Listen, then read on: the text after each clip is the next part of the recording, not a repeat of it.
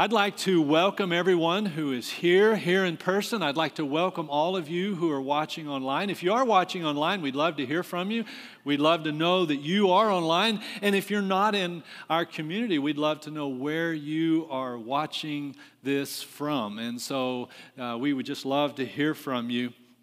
Whether we're here in person or whether we're online, the goal of our assembly today is that as we leave this assembly, that we will be reminded of God's promises and that we will be renewed in our commitment to take the love and the peace and the grace that we have found in Jesus wherever we go this week and to whomever we talk to. As we get into our lesson today, I just want to reflect on some of the conversations that I've had with many of you.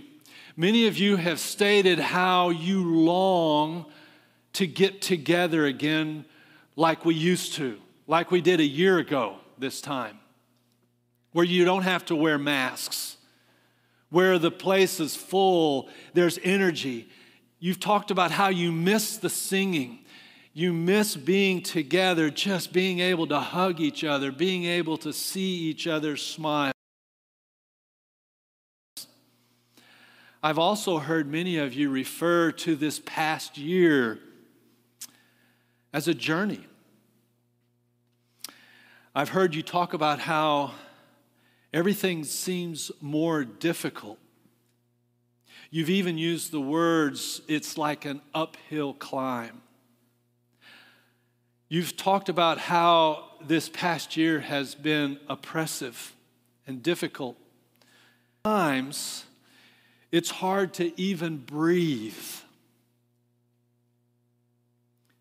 So perhaps this particular time could be the best time ever for us to actually study the Psalms of Ascent. I think that there's no time in my lifetime that I've been able to identify with these Psalms of Ascent, like now. Psalms of Ascent, there are 15 Psalms. Psalm 120 to Psalm 134. And these Psalms would be sung by family groups as they walked up to Jerusalem to worship God at one of the 3 festivals that were on the Jewish calendar. These Israelites would be living most likely in small hamlets, small villages scattered around that. And no doubt they felt isolated living in their small little village. And they longed for a time when they could join in with thousands of others as they worshiped God, as they celebrated a special time of festival and feasting. They could gather with like-minded believers to worship in the temple of God there in Jerusalem.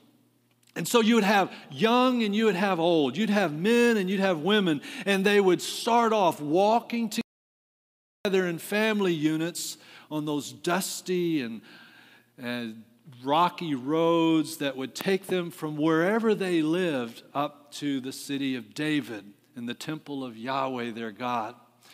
Now, since Jerusalem was located on the top of one of the area's tallest hills, it was an uphill climb. Now, if you were in Colorado, you'd call it a hill. But probably for us here in the Brazos Valley, we would certainly call it a mountain, the mountain of the Lord. But they would walk along the path, and then it would start going up. I've been thinking a lot about this experience, kind of trying to put myself into this. And I imagine my family, if my family, say my family lived in Capernaum, and we wanted to go and to celebrate one of the festivals in Jerusalem, we would have to walk. So I'm thinking, all right, what about my family? I know my dad. All right, my dad's 91, but he's someone who never wants to miss an assembly. You may have someone like that in your family. I don't know. Whenever the doors are open, he would be there. And so I know that he'd be there ready to make the walk. I'd probably work it out to where I could put my growing grandsons, age 14, age 12, age 10, and maybe one of the younger ones as well, walking with my dad, their granddad, just to be able to make sure that he made it okay. I would probably put Sarah, or suggest that Sarah walk with her daughter, our daughter, Lisa, and maybe our daughter-in-law, Tara. Maybe I would have our youngest grandchild, the 1-year-old, carry him with us. I hope that you can kind of think through your family. What would it look like? You'd have to carry your food. You'd have to carry your water. You'd have to be prepared to spend the night on the way. From Capernaum, it would take about 4 days, I'm told. You would have to walk around 8 to 12 miles a day.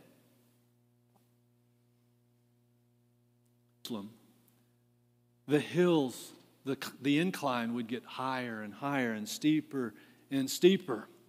But the closer you got to Jerusalem, also the more people that would be joining you in this trail, in this walk towards Jerusalem. And as more people joined, I can imagine that the singing would get louder and louder. And these songs not only encouraged weary legs, but they also lifted weary hearts as well. These songs, these psalms of ascent, they reminded the pilgrims of many important doctrinal truths about life, truths about God, truths about the spiritual journey that they were on, and what it was like to live as the people of God in this world. Now, I don't know how you do. I imagine all of us have probably taken a climb at some point in our lives. It doesn't take a whole lot for me to start getting winded when you're walking uphill. And I found that for me, what I like to do when I'm walking uphill and I start to lose my breath is I'll pause a little bit and I'll look up there and I'll say, there's a rock. And if there's anybody with me, we'll talk about it together. That's going to be our goal. Let's make it to that rock, and then we'll pause for a rest. And so we'd walk, and we'd get to that rock, and we'd finally get a chance to rest, maybe catch our breath, and then we'd look up on the trail, and we'd say, all right, see where that trail, let's walk to the bend in the trail, and then we'll stop, we'll rest, and then we'll continue on. You see, the journey of a pilgrim disciple today is the same. It's difficult. It stretches us. And there are times when we're tempted to give up, but God calls us to lift up our heads. God's telling us in these Psalms of Ascent, I know that life is hard. And here are some songs to set your hearts on as you go.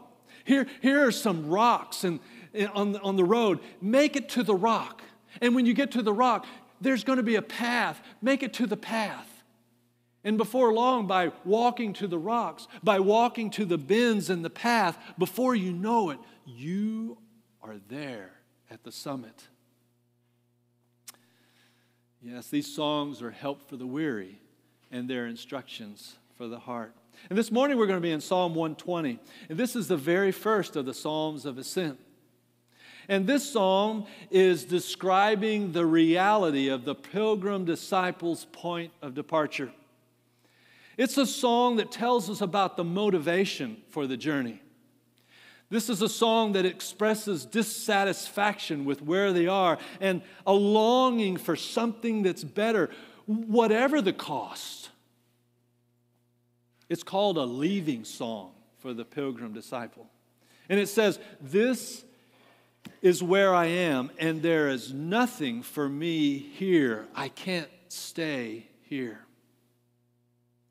I first fell in love with the Psalms of Ascent about 35 years ago. I bought this book. I had no idea what I was looking at, but it's a book called The Long Obedience in the Same Direction by Eugene Peterson. And this book really helped form my understanding of discipleship and this walk towards God, the Psalms of Ascent. I can remember reading it in many places years ago. It's still in my mind.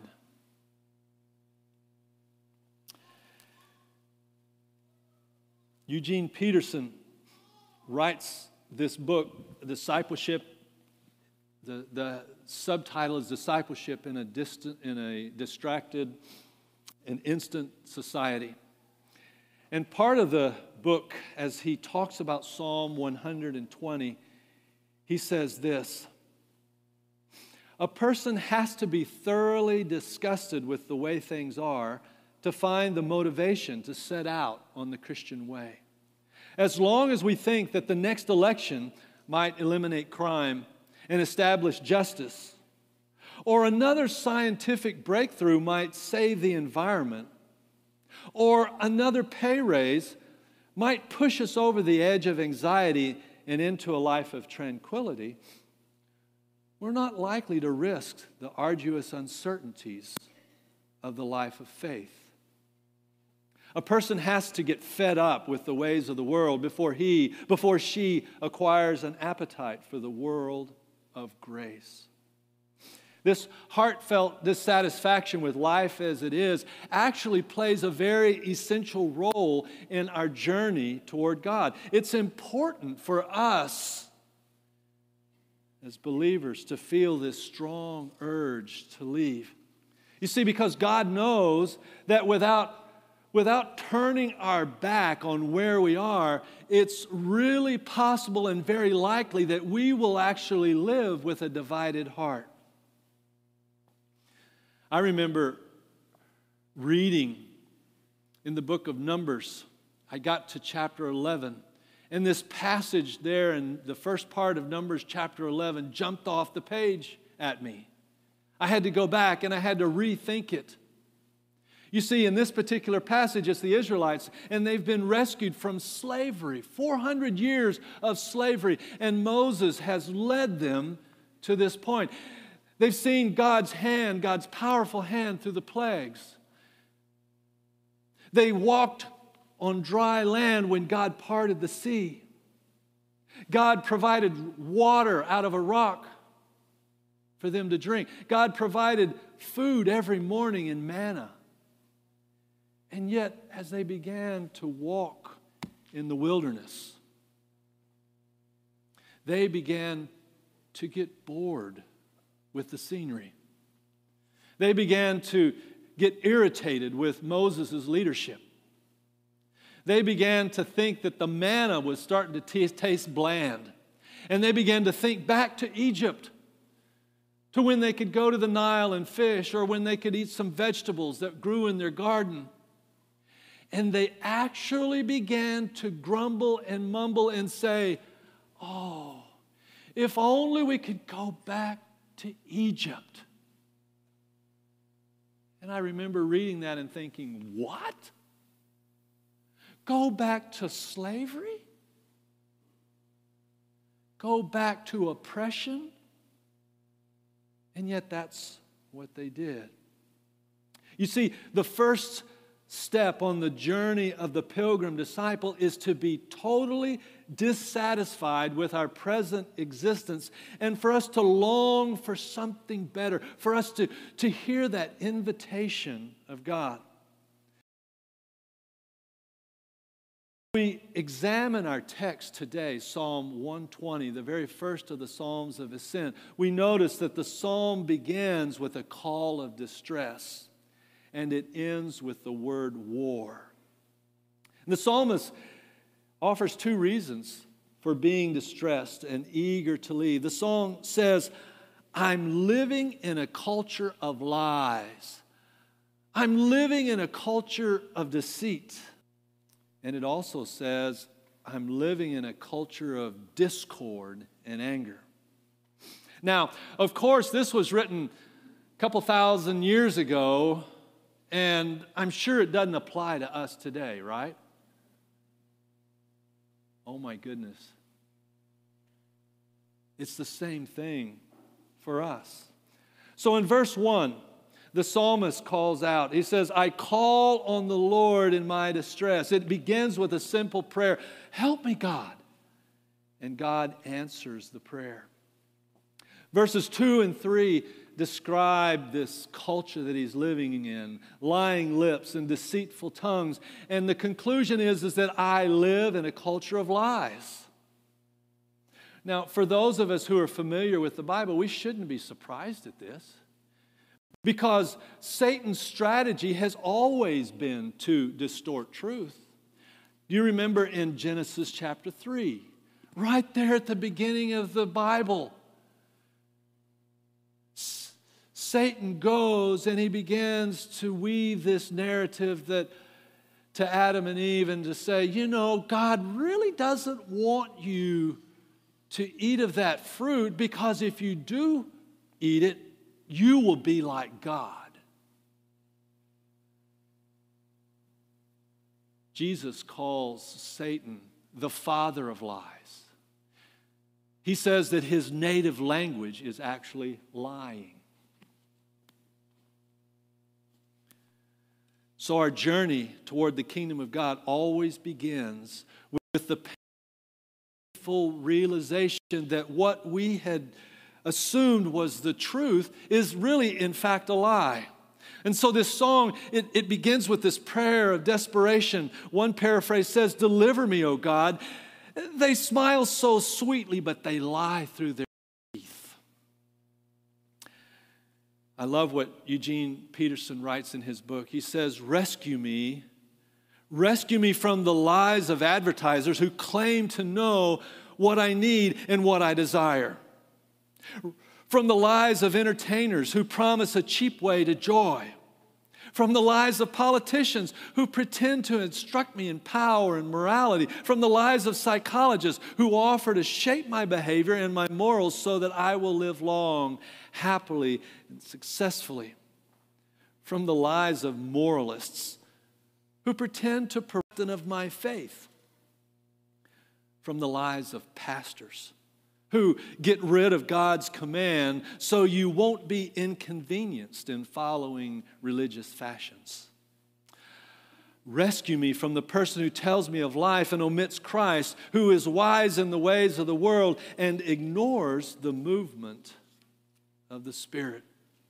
You see, just like in Genesis 3, all of these lies look like the truth, and really they're all the same representation.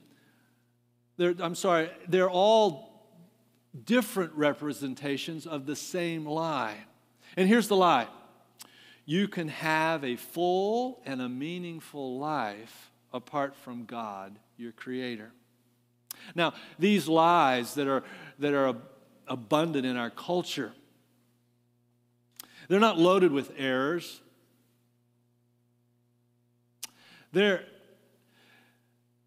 not loaded with easy-to-spot distortions. You see, these false narratives come disguised as truth. But they're lies. They're lies that entice us to take our eyes off of our Creator and look at ourselves. They claim to tell us who we are, and yet they omit everything about our origin in God and our destiny in God. They talk about the world without telling us that God made it. These lies tell us about our bodies without telling us that they're temples of the Holy Spirit.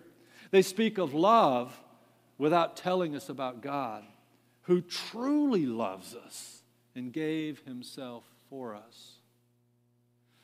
Now, if you think about it, it makes sense. You see, in a world that has rejected God, there is no truth. Because in a world that has rejected God, we all make ourselves God. And if we have made ourselves God, then we will make our own truth. But it's not just the lies that we find in Psalm 120. In a world that has rejected God, there is no peace. Because if there is no loving Creator, then the prevailing law that drives the action that everyone lives out is the law of survival of the fittest. And we see this in verses 4 through 7. The psalmist, he cries out in distress because there's ugly discord. This song speaks of selfish tribalism resulting in anger and even war. Notice in the text that he talks about the burning coal of the broom bush. Well, we may not be familiar. What does that mean? Well, it turns out that the broom bush is actually the wood that they used to make weapons because it burned so long and the coals were so hot. And so, in effect, they're saying that more and more weapons are going to be made and greater destruction can be expected.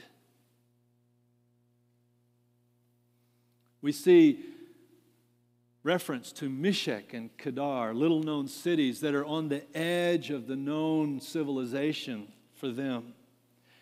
So what it's saying is that they're so far away from the temple where God dwells, and they're so far away from the impact and the influence of the people of God.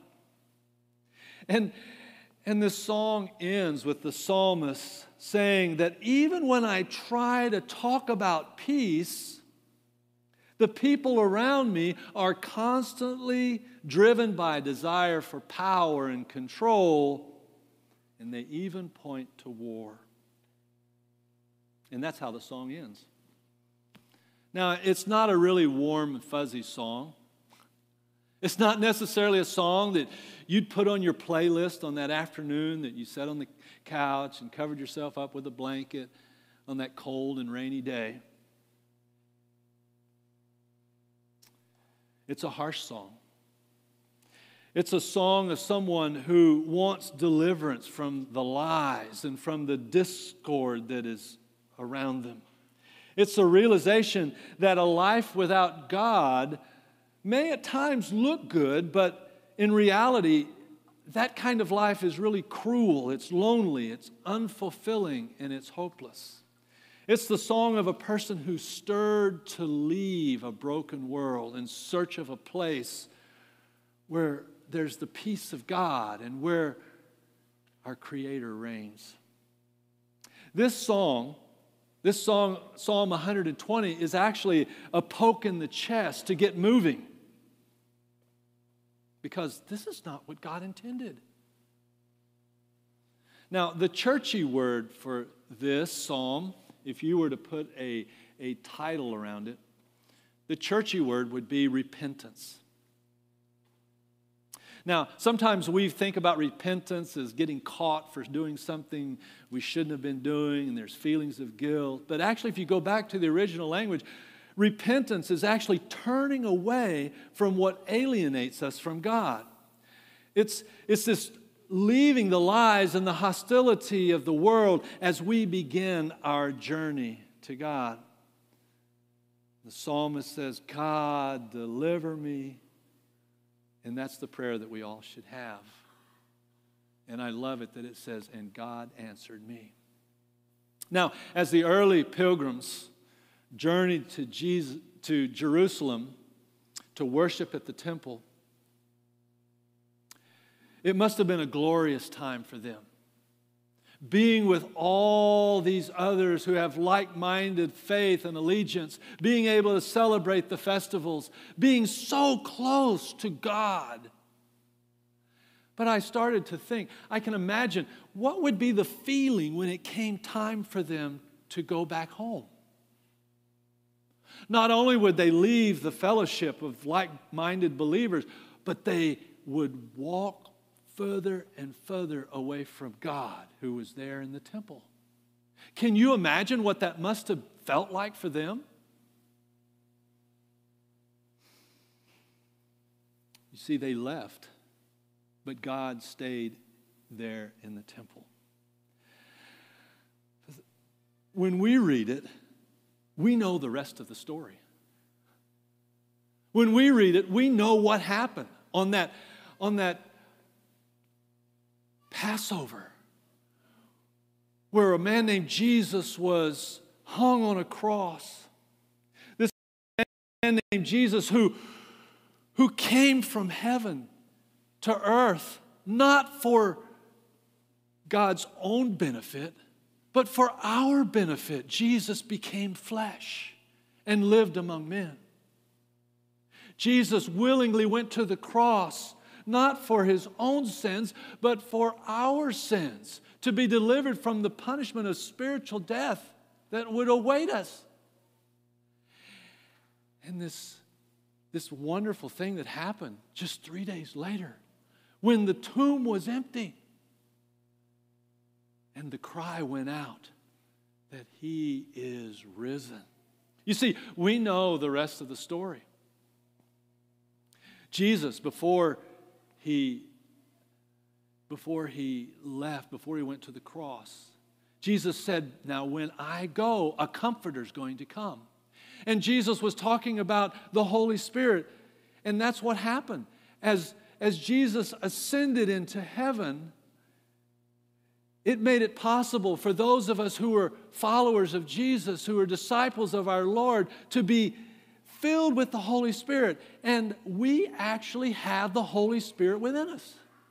Now, you think of it, back then, they would actually go to the temple to worship God, because that's where God was. But what about us? Did you ever think of it? That you actually bring God to church through the Holy Spirit that's living inside of you? That wherever you go, we have the promise of Jesus that he is with us. As Jesus ascended into heaven, he looked down at the disciples and he said, go and make disciples of all nations, baptizing them in the name of the Father, the Son, and the Holy Spirit. And behold, I am with you to the end of the age. You see, our Jesus is the way. Jesus is the truth.